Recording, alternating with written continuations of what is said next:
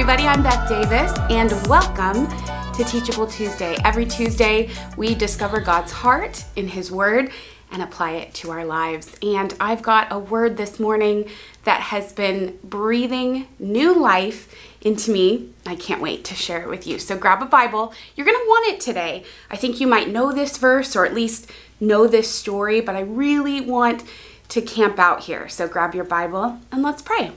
In the name of the Father, and of the Son, and of the Holy Spirit. Amen. Come, Holy Spirit. Father, thank you that you're here. Thank you for your love. Lord, we lean into your presence because you're right here. You're already here with us. We don't have to reach for you or wait for you or beg you to come. You're already with us. So we ask today for the grace to tune into your presence, to hear your voice, and to receive your love more deeply. Thank you. In Jesus' name we pray. Amen. In the name of the Father, and of the Son, and of the Holy Spirit. Amen. I had this beautiful experience last week. I was leaving daily Mass, and going to daily Mass for the past few months, you come to know your daily Mass crew, and everybody's kind of got their spot, right? Everybody's got their little daily Mass preferences and quirks. I've got them too. We all like to pray in our own way, and I've come to know this pair of people in daily Mass. One is a very beautiful mother, and she brings with her her son. He's a little bit older and has some special needs. And the other day, as I was leaving Mass, I was pulling out of the parking lot, and I saw them walking home. And I sat there in the parking lot, just watching them walk hand in hand down the street, leaving Mass. And I was so moved by their love, by the ordinariness of the moment, which suddenly was somehow not ordinary at all. I was caught up in the presence of God. And I don't want to make that sound like it was some overwhelming, mystical, emotional experience. It was very simple. It was very ordinary. And yet my heart was captured by their love. And I was drawn into that moment. And so I sat in my car. I didn't turn left or right. I just watched them walk home. And I felt the presence of God. In that presence, in that silence, I heard God's voice. Now, I bet you're thinking, I'm about to tell you what God said. But when I say that I heard God's voice, I don't mean that there were any audible words. God didn't say anything. Not even in the silence of my heart. He didn't speak. I mean, God's voice was His presence. I understood in the silence of that moment love itself. I understood family. I understood peace. I felt it. And I understood the beauty and the sacredness of life. I lived a lot of life in that very simple, ordinary moment. And nothing happened. Can I stress that? Nothing miraculous happened in that moment. I caught a glimpse of something eternal, something holy. I was swept up in the sacred, ordinary moment, thanks to the silence of that moment. Again, no words, just the presence of God. And I went on with my day, and I got a lot of things done. I really pride myself on being productive, and I bet you do too, that we kind of measure our days by how much we get done or who we saw or what we did. You might even be looking forward to some fun thing. Let me get through the day so I can reward myself with that coffee or that dinner with a friend or book club, whatever it might be, early to bed. We kind of rush through our days hoping to find some respite. And as we lay our head on the pillow at night, or at least I've had this experience, that even though it was a full day, a good day, a productive day, there's still a restlessness. There's still a lack of peace. There's still a dissatisfaction. But on that particular day, Even though I went through a very full day, even though I celebrated with friends and dealt with some stresses and still even felt some stress at the end of the day, the thing that expanded my heart, that filled my mind as I went to sleep, was that sacred moment of silence, watching my friend and his mom walk home hand in hand. And I think that's what life is supposed to be like. I don't think life is supposed to move so fast or be lived behind a screen in comparison to someone else's life. I don't think life is meant to be measured by how much we got done or how important we feel based on what other people say about us. I think God is waiting to be discovered in the beauty and the ordinariness of everyday life. But we, because of our culture, because of the world we live in, we're looking for him in big, dramatic, bold, loud ways. And then we're disappointed when we don't see him, we don't hear him, we don't feel him. Maybe you feel like that. Everybody else has had this encounter with God, this miraculous presence, goosebumps, tears, resting in the spirit, depending on your background, right? You might be thinking, does everybody have a miracle? Does everybody have a moment where they knew God was real? My life, my faith is really very ordinary. But I want to acknowledge you today. I want to speak right to your heart today, because the God of the universe was born as a baby. The God of the universe, the God who made you, submitted himself to carry a cross, to suffer and die for us. He gave his life on the cross. So if we just look at those two events, just the incarnation, the birth of Jesus, God becoming man, and if we look at the suffering of Jesus, the cross, which is our salvation, those two moments alone tell us God does things a little bit differently than we might do them, right? And so I want to apply that wisdom to our own lives. I want to begin to look for God in the little, in the silent, in the ordinary. You might think, I've heard this before, but let's settle in a particular way to the silence of God, which is the first language of God. You see, we've got to think differently about God. We've got to see differently and hear differently. It's almost as if we need to tune into a different frequency. Because if our expectation is that God is going to break into our lives in these big dramatic ways, he does that. Sometimes we see it in Scripture. But more often than not, he is speaking to us in the silence of our everyday, ordinary lives, in the beauty of creation, in the love of our friends and family. This is where we find God. And that love, that presence, that voice, that wordless voice of God, that will give us the satisfaction and the peace and the faith that we're longing for, that we're spending our days looking and waiting for.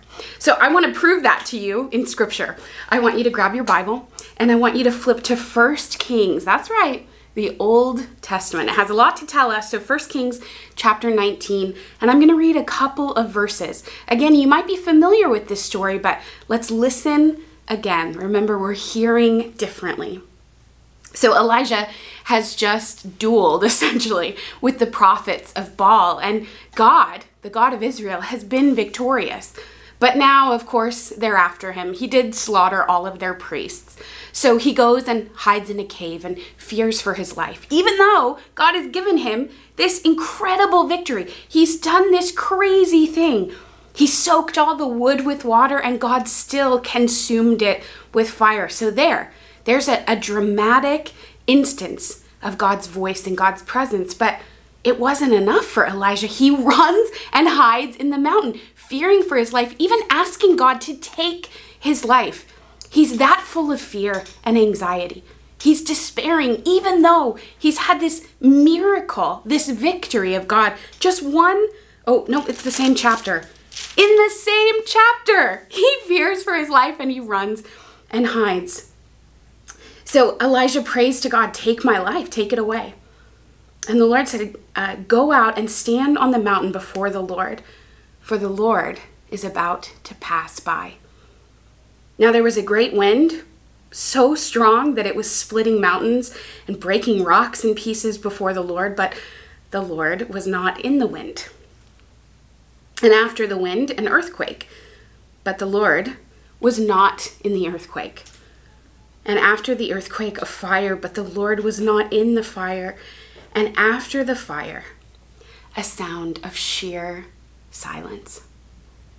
Isn't that beautiful? Some other translations say a still small voice. And the Lord does ultimately, eventually speak in that sheer silence. But I want to pause right there. Excuse me. I want to encourage you to begin to listen for the voice of God in silence. Not for words, but that wordless presence in the silence. Sheer silence is where we encounter the heart, the comfort, the peace, the presence of God. And I want to give you a couple of ways to experience that sheer silence, which is to say the presence of God in our lives. And we're going to follow Elijah's example here. First, we're going to go. So it does take some cooperation, some effort on our part to go away, to get away from all of the noise and all of the distraction. It doesn't have to be a physical cave. It doesn't have to be a weekend trip or a silent retreat. It can be just a few moments in the middle of your day, stepping away from your computer to walk outside and take a deep breath and look around and listen for the presence of God in the sheer silence, putting down our phone before bed, taking a few deep breaths, listening for the presence of God in the silence of our bedroom, in the sound of our loved ones sleeping beside us, right? I want you to tune into that frequency of God's presence. We're not putting that pressure on ourselves to hear a voice, to get a word or an image, right? We're just settling in. We're learning the language of silence. And that takes, for many of us, some going away. Not only physically, but even in the moment, to go away in our hearts to encounter the presence of God in silence. Next, you're going to think this is crazy. And you didn't hear this in 1 Kings, 11 through 13, but that verse right before where Elijah is begging God to take his life, that's step 2. I actually want you to talk. So once we get in the silence, you're going to find that you have a lot to say. What you're going to be tempted to think is, I'm not good at silence, right? I can't do this. Silence is overwhelming and it's scary. Well, it's true. When we get silent, we realize there's a lot going on in here. We've got a lot tumbling around in here, and silence can be very loud. And so we give up on it, which is why when we go away into silence, the next thing I want you to do is talk to God. Tell him all of that stuff tumbling around inside of you. Get it out. Oftentimes, when I sense God being silent in prayer, especially when I'm angry, worked up about something, when I need an answer, right? God is silent. He's giving me space to say more. He's telling me by his silence that he's lovingly listening. And so if you have this experience of going into silence and feeling like a failure because it's pretty loud in here or in here, have no fear. Just talk. Talk to the Lord. Get it all out. And step 3, I want you to listen. Again, we're not listening for a word. We're listening for that loving presence. This is what Elijah did when he encountered the presence of God. Remember, the Lord said he would pass by. He was coming to him. When he hears the voice of God through the presence of God in sheer silence, it's a mystery, right? He covers his head and he goes out, and that's when God speaks. So we're not chasing after words or answers. We're learning to listen to the presence of God. We're learning to receive his loving presence in sheer silence. Now, you might be thinking, I can't really do that. I can't escape the pace, the responsibilities of my daily life. Well, lucky for you, the church gives us many opportunities in the Mass to press in to that sheer silence. Two of my favorite ways to pray in the Mass are the preparation of the gifts and the purification of the vessels. You might know them better as halftime and it's almost over, okay? I think at times we can be tempted in the Mass when we're kind of plugged into that rhythm of the Mass. When we get to preparation of the gifts, people are getting up, going to the bathroom, getting a drink of water, getting their tithe out of their purse. There's a lot of activity, and yet there's a real silence to that moment. God is present in that moment. So, excuse me, in that moment, we're meant to be pressing into the sheer silence of God on the altar, preparing our gift, the gift of our hearts, meeting Him on the altar with our presence and our gifts. I love too the purification of the vessels. Right? It might look like we're just doing the dishes after dinner, but there are so many deep and beautiful things happening on the altar. And one of them is that God is giving us the space to be with Him, physically with Him, after receiving Him in the Blessed Sacrament. He's truly present. It's a moment of deep union. And the church in our wisdom is giving us the space, honoring where Jesus was just held in those sacred vessels to be brought to us, but also giving us room to do that talking, to do that being, to receive the Lord and to be in union with Him. We are purified by His presence in us at the same time that the vessels are being purified. So in your next Mass, join me in pressing in, being present to that sheer silence. I'm praying for you. Let's pray right now that we can begin to perceive God differently, hear God differently, see God differently, tune into His frequency in sheer silence. Do not be afraid. Let's pray. In the name of the Father, and of the Son, and of the Holy Spirit. Amen. Come, Holy Spirit.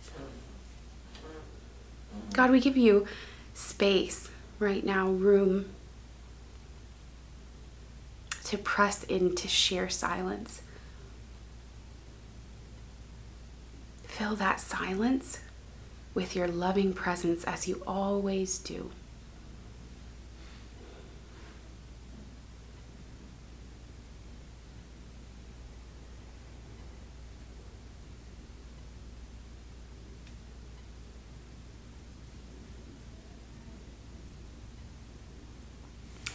There's no pressure to hear anything, to feel anything.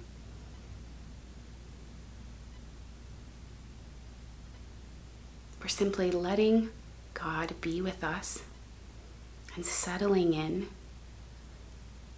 to His profound presence in silence.